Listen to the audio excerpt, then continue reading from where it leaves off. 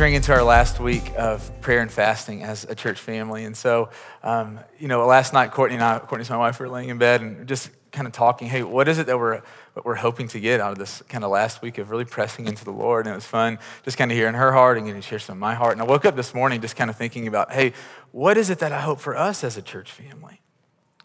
And, we have one more week, and it's not like we're going to quit pursuing God, but there's something about this season that we're in where we're like pushing the pedal down a little bit harder. And I'm going, what is it that I hope for us? And this morning, I'm going, man, that we would wake up to God. Like, that we would come here and man, we would know the deep love of God. Like, I love that song that Noah just led, and God has just been reviving my spirit, reminding me of who he is. And last night we were at this wedding, and there was just this really sweet moment where the vows had been made and the kiss had been done, and the husband and the wife were standing right there waiting to be pronounced. And it was just this moment where my friend, my brother, he took his bride's hand, and he did it so subtly. Like, I don't know if other people noticed it, but he did this, but he just kind of took a step back and he kind of held her hand. And it was like this moment where he wanted everyone in the room's attention to be on her. And I know my friend, I know how long he's wanted to be married and how long he's thought about this and wanted this. And there was something just holy about this moment where he was going, this is not a moment about me. This is a moment about celebrating my bride, about wanting his friends and his family to see this woman that he loves so much. And I just kept thinking about that imagery that Christ, like his bride is what we are called in the scripture, that for our entire existence, it's been him holding our hand and just going, I want you to know how dearly loved you are. And we will never understand that you and I will be caught up in this cultural Christianity. We'll get caught up in just showing up on Sundays until the love of God touches our heart, until we understand that Christ looks at us and goes, you're the one that I want. And I'm praying that this morning we come in here and so often we put these walls up around our heart. And sometimes we don't even know that we're doing it because we've been hurt or whatever it is, but we put these walls up and we clog our ears and we won't allow the love of God to come in. And this morning I've been praying that the walls would fall down, that the Spirit of God would come in. And so we're in this series through the book of Nehemiah that we've been calling Awaken Us. And catch us up on the past few weeks. Nehemiah, this man, he's living in the city 1,000 miles away from his homeland. He's living in this palace, although he's a slave, he's living in comfort, and the circumstance, the predicament of his people, their spiritual and their physical condition just wrecks his heart. And he finds himself making this long journey, this 1,000-mile journey to Jerusalem. He rallies the people who are living there with the favor of the king and the blessing of God. And he rebuilds the wall, as Andrew told us about last week. And this is where our story picks up this morning. Starting in verse 1, it says, when the 7th month came and the Israelites had settled in their towns, all the people came together as one in the square before the water gate. They told Ezra, the teacher of the law, to bring out the book of the law of Moses, which the Lord had commanded for Israel. And so the people get settled in their homes. There's just this powerful moment. You know that feeling when you get settled in. This is back in August for some of you when you moved into the dorm. This is, you get settled in your apartment or your home and you get your furniture you want and you get the stuff on your walls and Comcast finally shows up and get your internet set up and you're settled in your home and you just sit down and you're like, oh, I'm no longer living out of boxes and I'm no longer sleeping on my mom's couch. Like I'm in my own place. And this is the feeling of the people of God, the Israelites, that the wall has been rebuilt and they're settled in their homes and it's that moment where they go, oh, I can just relax again. And it's just so beautiful. It says that they get up one morning. There are about 50,000 people that are living in Jerusalem at the time. It says they gather as one in the town square. And they go to their spiritual leader, Ezra, and they say, would you just read us? Would you read the Bible to us? And I was going, man, what is going on in their hearts? I don't fully know, but for 140 years, this has not been their story. They'd been living as slaves in a different country, in a place that was not their own. And they wake up this morning and they realize that they're back in their towns. In this thing that they thought was never possible, that's never gonna happen again. And they wake up and I just imagine there was just this deep sense of gratitude, this deep sense of awe at, I can't believe how good God has been to us. They realized that God was not done with them. That God still had work to do, that God's affection was still for his people. And so they wake up this morning and they go, man, we want to know what the word says. And I go, what would drive them? What's their motivation to get up from their comfortable homes, to come to the square and just say, read the Bible? And I just was struck by the overlap in this morning that this is your story. That you got out of your place that you live in. I don't know if it's comfy or not. I've not been to all your houses, right? And I sat on your couches. But you made the choice this morning. And on some level, you knew that you were going to come in and you were going to learn about who God is, what God desires for us. And the same thing that was happening, this hunger, this desire that was stirring up in the Israelites, I see in you this morning. It's a big deal that you're here. Let's keep going. Verse 2 says, so on the first day of the 7th month, Ezra the priest brought the law before the assembly, which was made of men and women and all who were able to understand. He read it aloud from daybreak till noon as he faced the square before the water gate, in the presence of the men and women and others who could understand. And all the people listened to this. They listened attentively to the book of the law. And so, from daybreak till noon, this was about 6 hours. For 6 hours, they listened as Ezra read the Bible to them, standing on their feet. I think it's easy to hear that. I found myself even doing this week where I read that and I'm going, man, I don't love God that much. I've never stood as someone read the Bible to me for 6 hours. I've never had a 6 hour, just time with God and the Word. And it's so easy to read that and to automatically just feel like less than, feel like, man, we could never measure up. But here's what I hope we come to this part of the story understanding, that these people had been so distant from God for so long. That these people had experienced separation from God. They'd experienced disobedience. They knew what it was like to sit in the consequences of their own actions. They had run from God.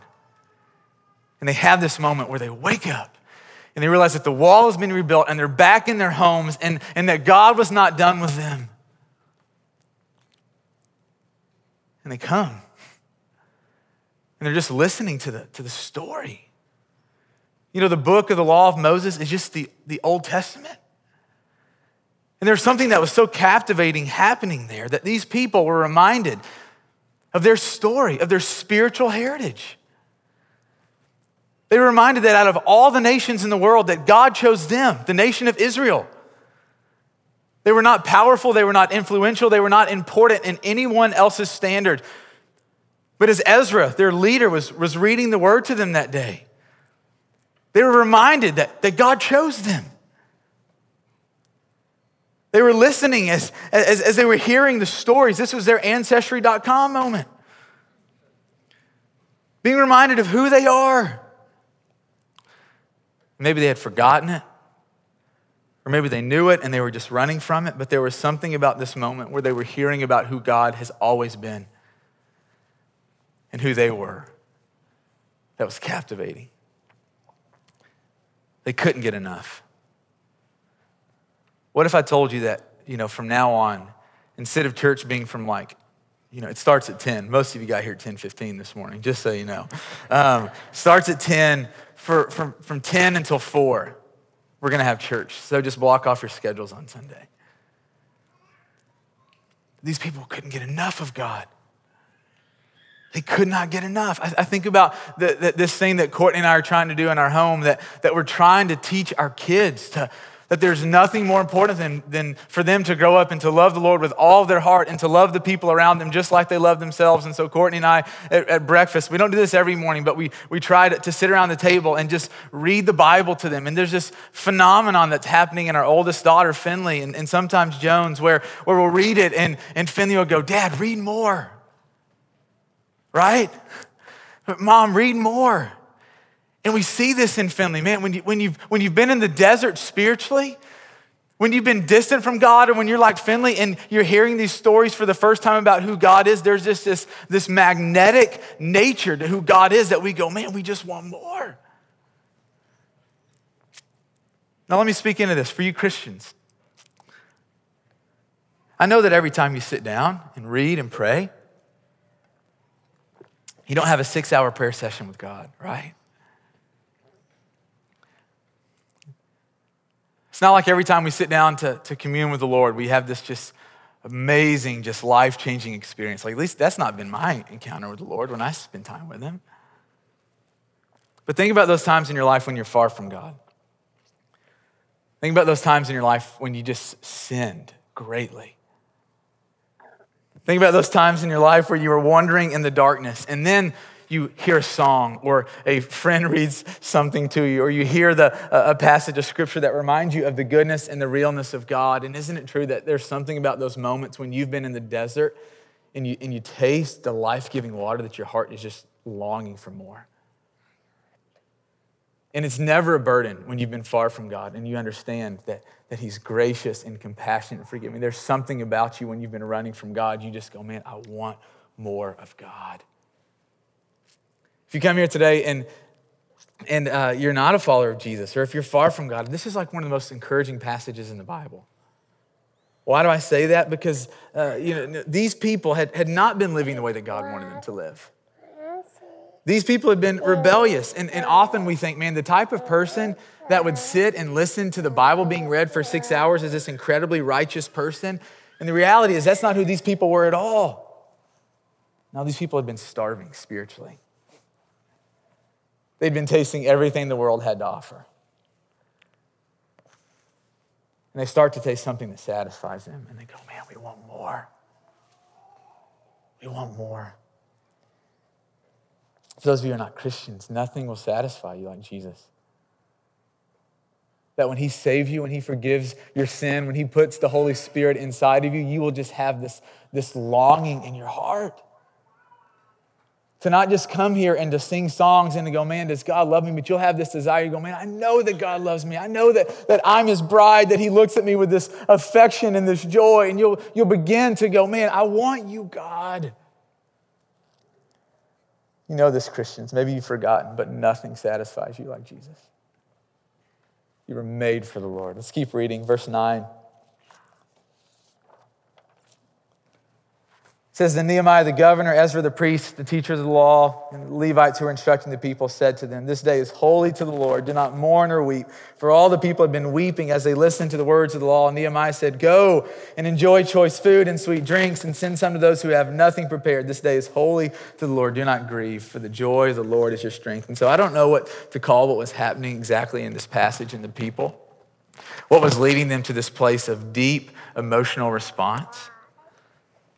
Literally, the Bible was read. When's the last time the Bible was just read and you started crying? It's been a long time for me. I don't know if that's ever even really happened. Hey, be quiet. I go, was it them hearing the story and being convicted over their sin? Was it as the Old Testament was being read, they were just so moved by the love and the faithfulness and the goodness of God? I'm not sure, but what I do know is that there was a softness in the people's hearts. There was this openness, there was this receptivity to believe the things that they were hearing about God. And I don't know what God is doing in your life. I don't know what God is doing in your heart, but I often know that when we come out of, or when we're in seasons where we've just been running from God, where we've been disinterested and disengaged from God, and when God starts to wake us up, when God starts to speak, when we start to realize how bad we have been, when God starts to wake us up to who he is, so often our response is to want to sit in this place of guilt and shame and mourning. And I love that Ezra and Nehemiah says, no, today is not a time for weeping. Today is a time for rejoicing. And we go, but how? Think about this. When you and I, and we all do this, and so no one is exempt from this. When we harden our hearts, when we do things that we want, when we run from God, isn't it appropriate and a good thing to grieve and to mourn? And I'm going, absolutely. But we can't stay in that place. And this is what Ezra and Nehemiah were onto here. I was talking to one of my good friends earlier this week, and he was talking to me about, through our fast and this month of praying, one of the things that he's been convicted of is the way that he's been treating one of his kids. And he just looked at me. We were talking on Monday, and he was looking at the ground. He was just so dejected over, he's like, man, I've just been missing it, and I've been failing here. And I could just tell deep in his spirit that he was so dissatisfied with the way that he'd been living. And I looked at him and I said, dude, thank the Lord that he shined his light on that area of your life. This is not a moment for you to sit here and feel bad about how bad you've been. This is the opportunity that God is giving you to repent. Celebrate the fact that God didn't allow you to have your kids under your roof your whole life. And then when they were out of the house for you to go, man, I totally missed it. Praise the Lord that your kids are still young. You see, when God convicts us, when he wakes us up to who he is or to who we are, we so often want to stay in this place of weeping. And Ezra and Nehemiah says, no, time for celebrating. Because I believe what was happening is that they could visibly see, and you can see when God is working in someone's heart. Right? Like, it doesn't take a mind read. I'm eating lunch with one of my friends a couple weeks ago, and he was just sharing some things and confessing some sin. And I could just literally tell that God was just working in his heart, like just stirring him for more. And I think Ezra and Nehemiah saw that the discontent, that the people had been asleep. And he goes, man, when God sees that in us, he knows when a heart is sorrowful over sin and rebellion. He says, when you come to that place, don't weep, celebrate. And the reason we can do this, the reason that we can move from this place of grieving to rejoicing is only because of Jesus, right? Amen? That Christ died for our sin. And we can and we probably should grieve that. The reality that our sin cost the Messiah his life. But the reality is death and sin, our sin, did not get the last word in Jesus' life. And because of Jesus, death and sin, our sin, do not get the last word in our lives either. You see, when we don't move from this place of weeping to this place of rejoicing, it reveals something about us. It reveals that we are very comfortable embracing the death of Jesus, but we are not comfortable embracing the resurrection of Jesus. And you got to hear this. Because each of us have sinned. When we sin, go for it. When we sin, God is not done with us. JD, when you sin, God is not done with you. Do you know that? You know that? Yeah. Christina, when you sin, God is not done with you. You know that, right? Mitchell, when you sin, you know that God is not done with you, right? Like, and we can go around the room. Dan, when you know that you've sinned, you know that God is not done with you, right? And so when we sin and when the Holy Spirit convicts us, we're not called to stay in this place of weeping, but this place of rejoicing. Why? Because of Jesus. Because of the resurrection, because of the cross, that our sin was nailed to it and we are forgiven. Because of the resurrection of Jesus, we have new life. A new covenant, as Jesus would call it. Perfect, forgiven, holy. And I love that Ezra and Nehemiah, they tell the people, go and feast. They literally say, go and eat the best steak you can find. Go and drink the best wine that you have and share with those who don't have anything. And that's rich. That. I wish I had another 30 minutes to talk about that. Because the same words for them are the words for us today. That if you've been walking in a season away from God, if you're being awakened to the reality that you're not who you want to be and that you're not who God wants you to be, he doesn't say sit there and mourn and grieve your sin. He says, no, rejoice. He says, eat the best and drink the best.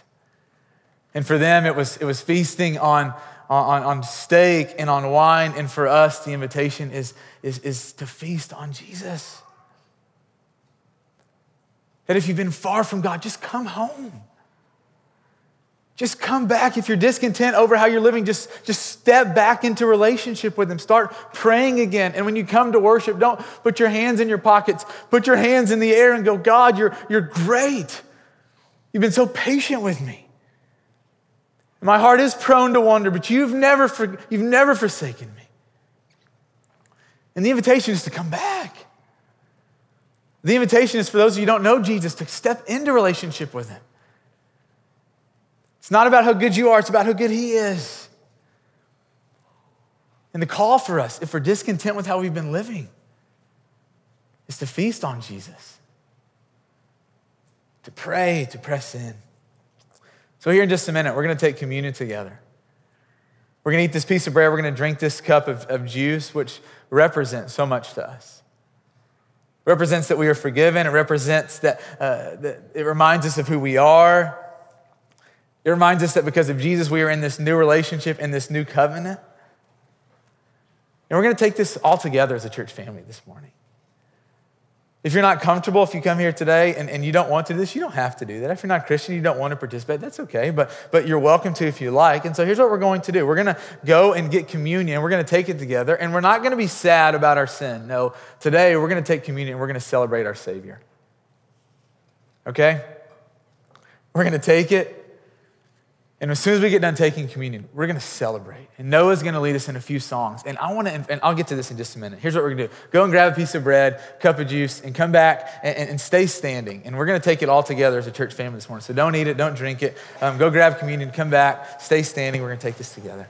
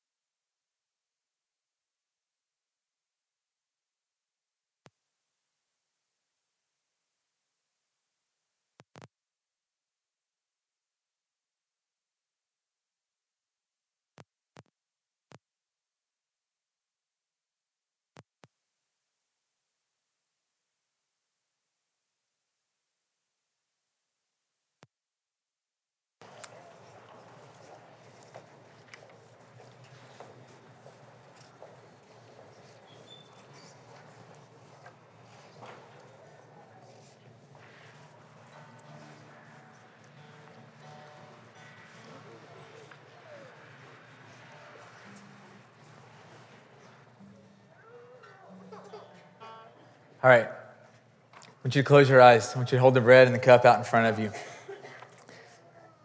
And I want you to imagine that Jesus Christ is standing right in front of you in the flesh.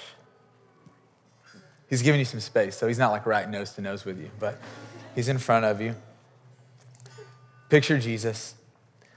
And I want you to say these words. I want you to repeat these words after me like you mean it. And so don't just let these words just come out of your mouth as a whisper. This is the King. This is the one who's come for you, the one who's coming back for you. And I want you to let this be this moment of just connection with the Lord Jesus. And so repeat after me. I thank you, Jesus, that I matter so much to you. You gave your life so that I could be yours. Thank you for how much I mean to you. Thank you for how much I mean to you. Thank you for how much I mean to you. Let's eat the bread and let's drink the cup.